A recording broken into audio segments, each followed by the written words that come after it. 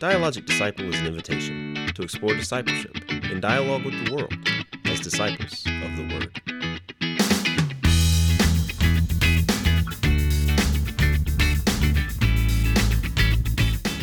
Hello, and welcome to another episode of the Dialogic Disciple Podcast. My name is James Johnson, and I am here with... my co-host. With her co-host. What is your name? Elizabeth Shavy. Elizabeth, it's good to see you today. We have, yet again, another special guest in the studio, in the office today. Here we go. Tiffany, introduce yourself. Hi, I'm Tiffany Uzoiji. I work here at Northside in the music department. That's excellent. So Yes. we are so excited to have you here with us today and looking forward to this conversation. Do you mind telling us how you got to Northside and what it is you do here? Sure. I started at Northside. I started as a substitute staff singer, just coming in on Sunday mornings to fill in for people. And then I started working here. Fun fact, Michael Devine hired me when I was 8 months pregnant to be, yes. So, guys, he has good faith in people. I was going to say. I could have disappeared. A lot of faith. If you can hire an 8-month-old pregnant woman, With 8 months. Yeah. you can do anything. Anyways, so I started here as a staff singer, and I was pregnant with my daughter. And then after I had her, I started working in the office as Michael's admin / singer, Keeping him together. whatever. Yes. Yeah. So What's that job like? it's fun. Yeah. It's fun. I will say there are no 2 days alike. Mhm. Some days require a lot of singing. Some days require a lot of emails. It just depends. But I like it because it's always being in contact with people, helping people get together to worship and to work out the logistics so that Sunday morning feels like a breeze. Yeah. So that's what I like doing. Nice. Are you, what's kind of your background with singing or being in worship in churches? Like, have you served in other churches before? I have. I grew up at a crazy church. I grew up in a mega church in Memphis, Tennessee, at Bellevue Baptist Church. I went there until I was 18, and then I went to school at Belmont for opera performance. And while I was there, I sang in another church. And then I went to school in Baltimore at Hopkins, also for opera performance, and lived in D.C. for a while and worked there. So you like opera? I'm do picking like up opera. a vibe here. I do like opera. I mean, I like opera, but church music is fun too. Yeah. Sometimes they are the same level of drama. Sometimes. Yes, very close. Nice. Not that far of a departure, quite frankly. I've not seen a lot of operas in my life, but I have seen Don Giovanni a couple times, and I love it. Oh, well, we're doing that at the Atlanta Opera this season. I know. Really? Yes, Yeah. yes. I will be in it, so please come. Oh, Yes, excellent. How please come. fun. Yes, Yeah, please that's in come. January, maybe. It is in January. Yeah. Mhm. Yes. I will be there Okay. for sure. It's one of my. I say it's one of my favorite operas, but it's really the only opera I've ever seen. Well, that's a good one to like. Yeah, and that's right. It's I like it because it was Kierkegaard's favorite, and so that's not why I like it. But that's why I went to see it the first kind of. time. But yeah, Okay. it also just kind of relates a little bit. But, Right. I don't know anything about it. Okay. It's very, Well, in very any creepy case. at the end. Don Giovanni. What's your favorite opera? Oh, my favorite opera? My favorite opera is Madame Butterfly. And we're doing that here in a few weeks. I'm so excited. Yeah? Yeah. It's just, the music is so beautiful. And the story is tragic, but it's just beautiful. I love it. I love all the pageantry and all of it about. I also really like Aida, but Aida literally has animals in it, so it's hard to pull off here. But it's so fun. So fun. Aw. So you are involved in more than just at Northside. You are involved in the larger Atlanta music community. Yes. Yeah, well, I like to say that I am. But yeah, I sing with Atlanta Opera, and then I also sing a lot with First Baptist Decatur. I have a good friend there. Oh, cool. But now you're singing at other churches? Well, no, not on Sunday mornings. I'm always here on Sunday mornings. These are different times. Don't worry. I'm always here 8:30, 11:15 every single Sunday. Don't worry. Oh, that's funny. That is one thing I really appreciate about our staff is we seem to have a lot of folks that are really engaged in whatever their particular scene is other than the church. Like a lot of us don't just like come in and do the job and then go home and watch TV and go to sleep. Especially all of y'all arts people down there, like you're involved in the community at large, which I think is really cool. Just like from a larger Kingdom of God perspective, like we're taking culture and bringing it to the church and using it to inform what we do, which I think is really neat. Yeah. I appreciate that. I think that's what makes a department like ours work, though. I think if we unfortunately, if we just stay in our own little group and don't branch out or meet anybody, one, we're not reaching a lot of people. We're only reaching the people that want to come here. Right. Mm-hmm. And then two, we're not opening ourselves up to new voices, new experiences, which I think makes a department grow. Yeah. It's funny, Michael and I were just talking about this, about how nice I think it is. I love to sing, of course, but I love it when we have other people who are talented and lovely and are in the forefront, and it is not me, if that makes sense. Yeah. Because it takes away the hometown girl feeling of it and opens us up to look what's in our backyard. And also we want to bless you with an opportunity to come and sing for us. And this is how we can share the love of Christ for you, by giving you an opportunity to share your art here. That's cool. That we I like that. So I think that's really nice. Our department's kind of going in that way, which is really lovely. I have threatened many times to join the choir here at the church. Come on, we're ready. But, Are you ready for Garth Brooks? Is it because that's what you have to be ready for? I'm ready for it. That's where it goes. Amazing Grace. It doesn't matter where it starts. It always goes to Garth Brooks within like 30 seconds. And that's generous. That. I mean, I do have a good time in the choir loft, so we would probably never be allowed to sit together. But I do have a good time.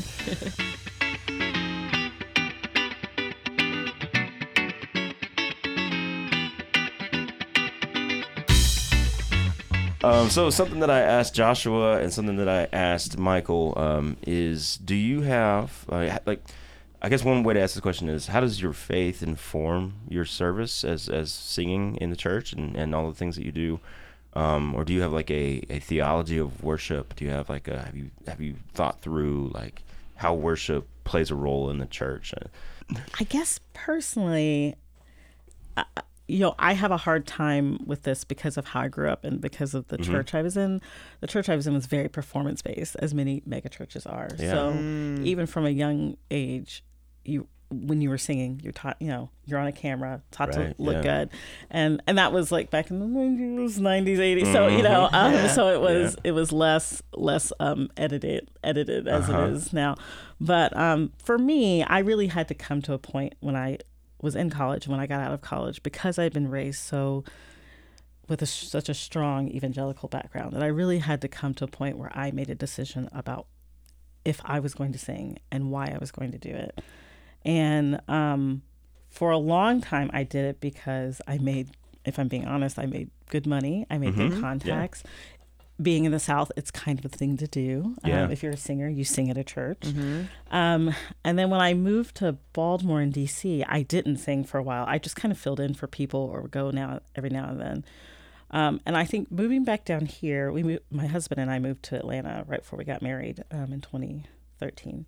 And moving back down here, what I found is that I needed to be in a place where I was singing in a church because of the ways that I had been kept, if you will.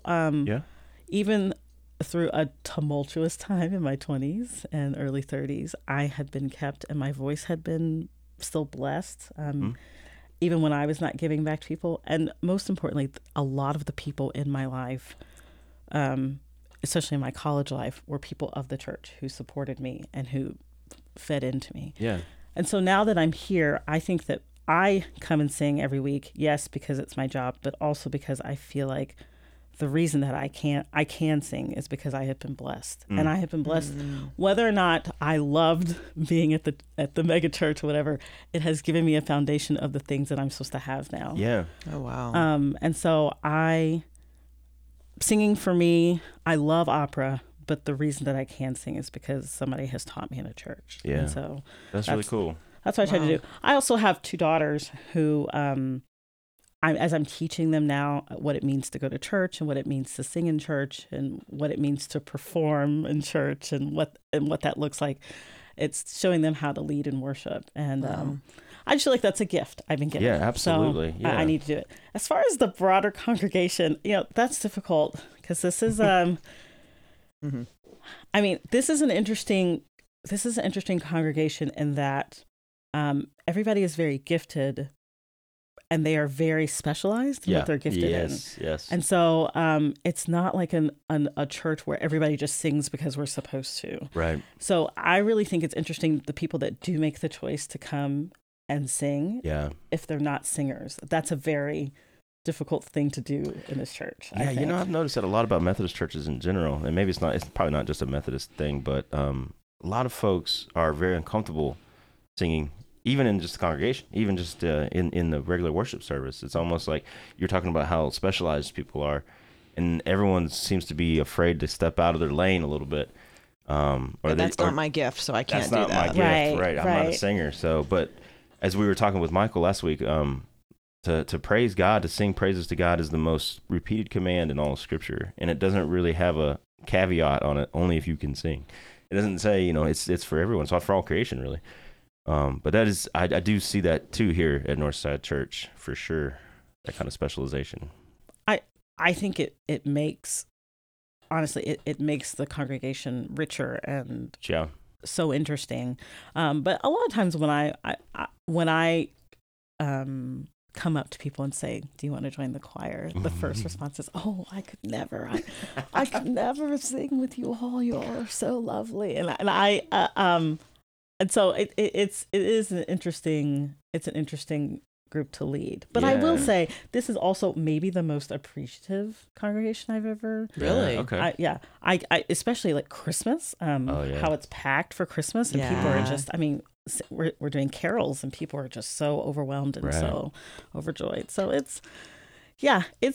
I think that every congregation has a personality. And so for me, that's cool. Good. That's a good way to think about it. It was funny. This is not exactly the same thing, but you mentioned the gratitude, and that's something I've noticed serving at Wednesday night dinner.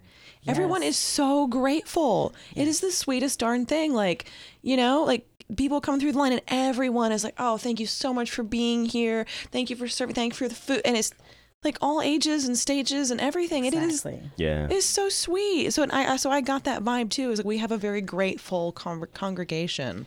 Really neat. Absolutely. It is a pleasure to be here. And again, I do not know where this is all going to take me, but I know that for whatever reason, this is the opportunity that was presented to me. And I joke about starting to sing here when I was pregnant, but as a new mom, getting this job and being here, I felt and still feel incredibly blessed. That I'm surrounded by all these people who love me and love my children. So honestly, really cool. That's really cool. Whatever the call is, I will be here. Whatever it is. That's great. Awesome.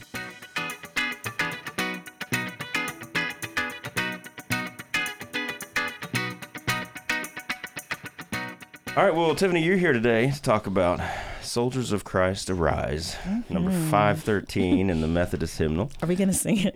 No, we are not. If you want to sing it for us. No, I will not. Thank you. Thank you. This was the text that Bill preached on Sunday, and I asked you why I would ask you why you chose to come on this day for this hymn, but you said this was the only day that worked for you. So it wasn't particularly for this hymn. Listen, we're all slaves to the preschool schedule. So here we are today. It's funny.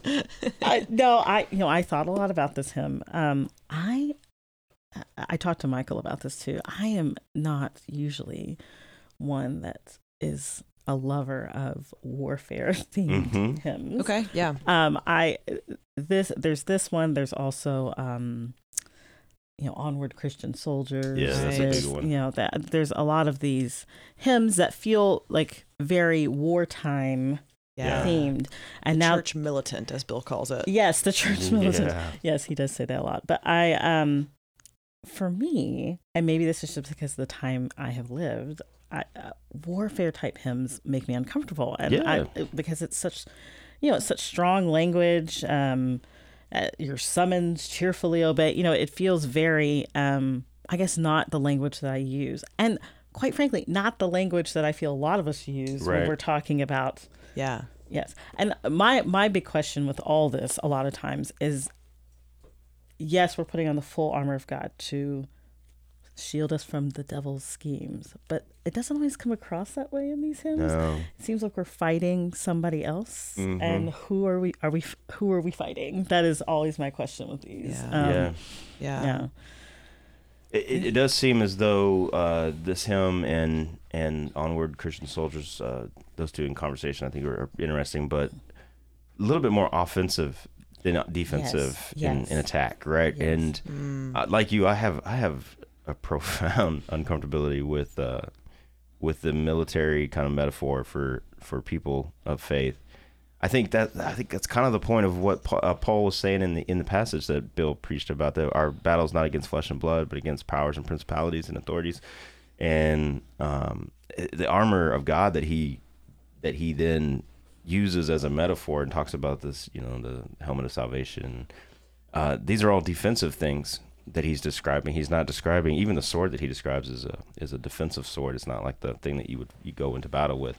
My first curiosity is, how does someone, I don't have any direct, I don't come from like a military family, and so I don't have any like real direct experience with that. So my curiosity would be, for someone who does, how would they read this? Yeah. How would they take it? Because for me, I can use it as like, all right, maybe, the church kind of repurposing language that, is common to people, repurposing it, reimagining it, like, all right, you guys, how it looks like, how it feels to put on a helmet. So let's use that and think about it in a different way. How can we do this for God?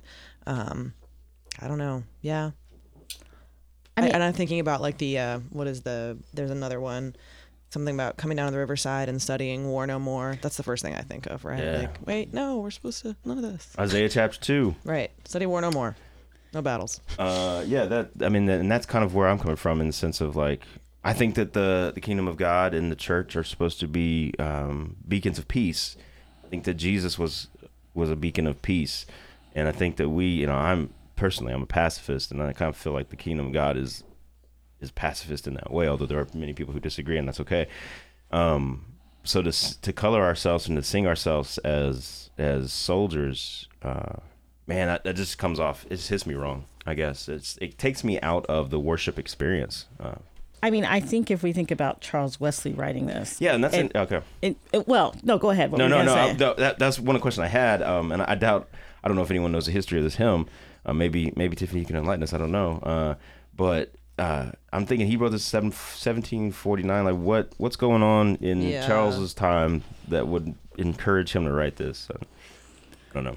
Right. So if he's living in the midst of wartime, and he's reaching people who are also living in that time, then yes, then this would be something that would reach people.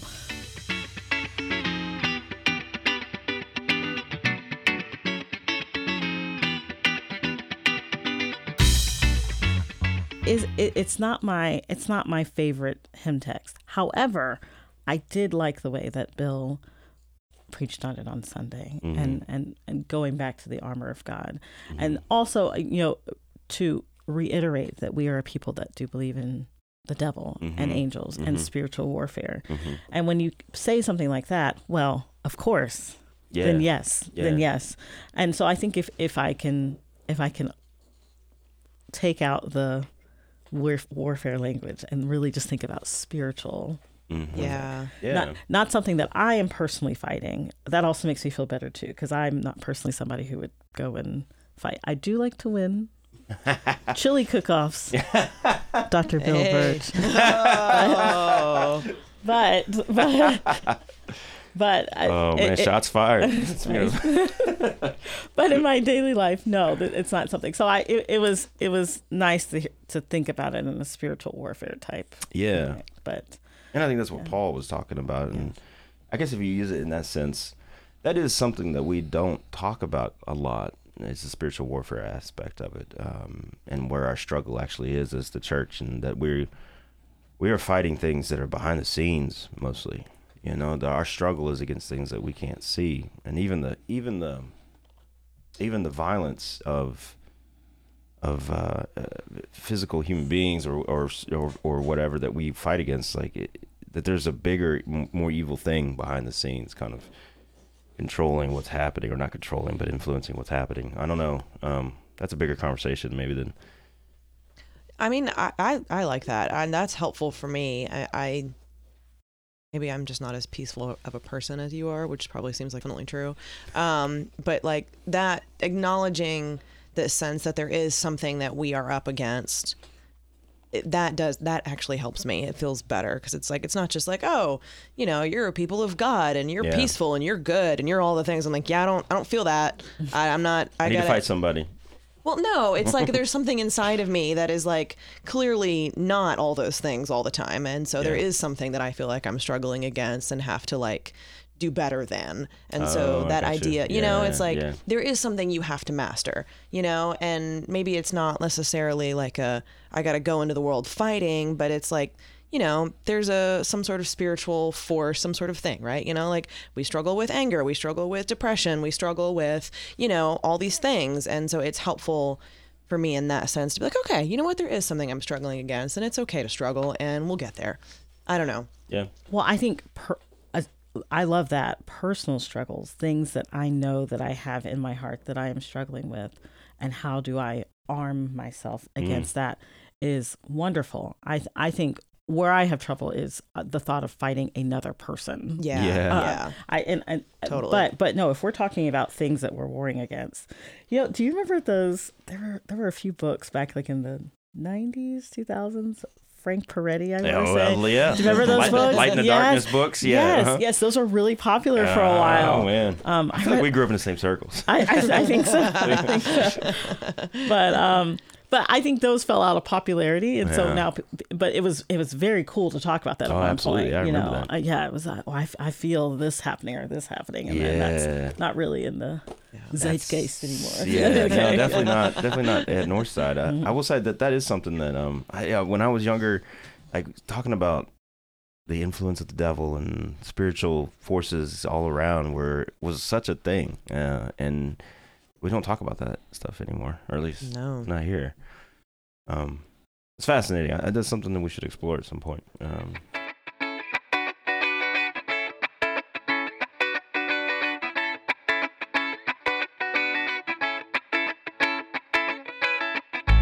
Tiffany, this is you clearly not your favorite hymn. Do you have a favorite hymn that you might want to discuss? Or one that speaks to you on a regular basis? Tell me it's Amazing Grace. No, it's not. Well, I do like Amazing Grace. She almost blew that one off, folks. I love Amazing. Not that hymn again. We had Michael sang Amazing Grace to the tune of Joy to the World last week, and that was odd, weird. Oh, okay. Amazing Grace, how sweet the sound. Okay, my favorite. Cool. I believe he did that. I love him. I love him.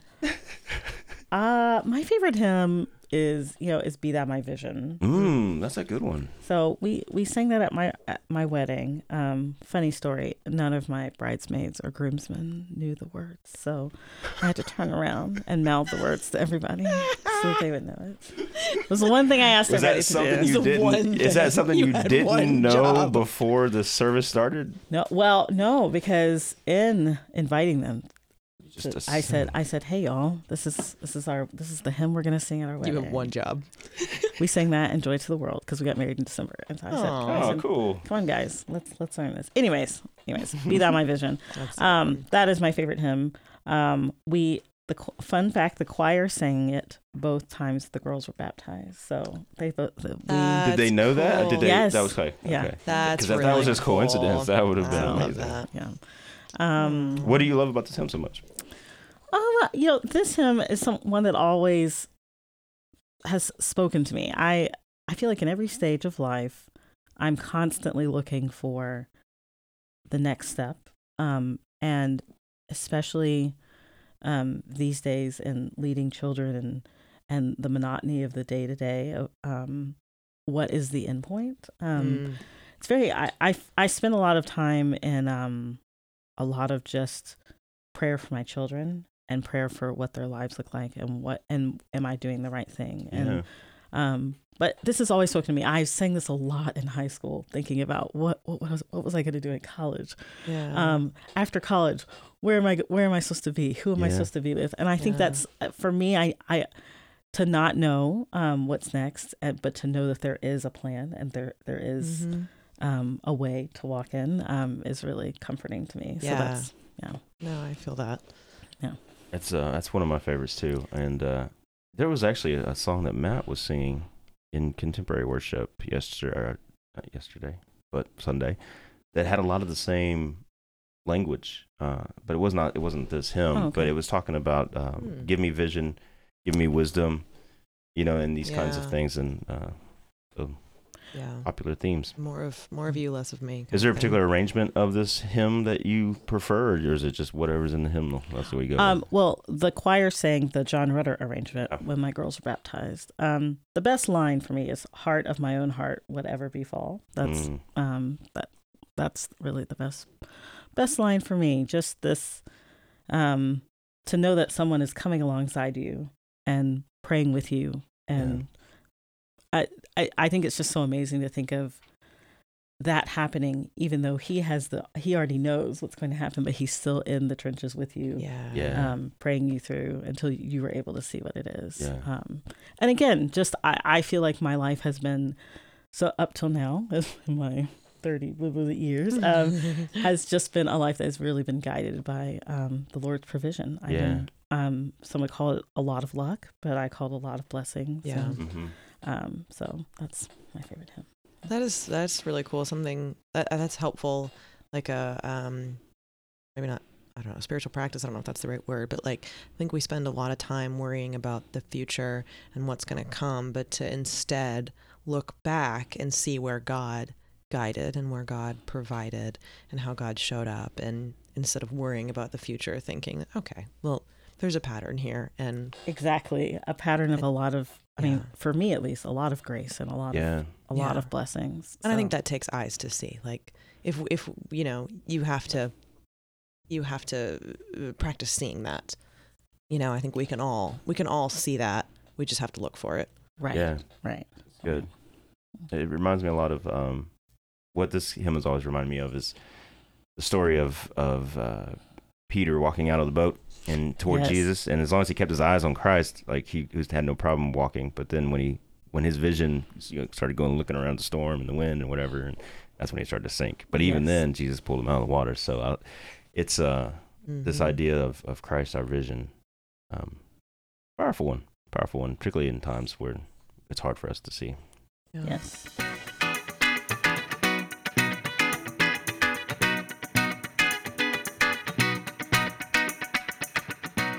Well, Tiffany, what is as we kind of wrap up, what's next for you in life? What is your vision for the future for you? Any big plans? I know you said you're going to be you're part of the opera crew here in Atlanta, so you'll be performing. Yes, I'll be in all the productions this year, and we're doing Messiah here at Northside in April. And my husband and I are about to celebrate 10 years together. Oh, congratulations. It's very exciting. Yeah. That's another awesome. miracle. I like I said, I'm very entrenched in young childrenhood. So we are living day to day. But I'm happy to be here, and I'm just Excellent. yeah, thank you for having me. Well, thank you so much for joining us today, and thank you for your service and your gift here at Northside Church. Thank you. All right. Thank you so much. You're welcome. We see you guys next week.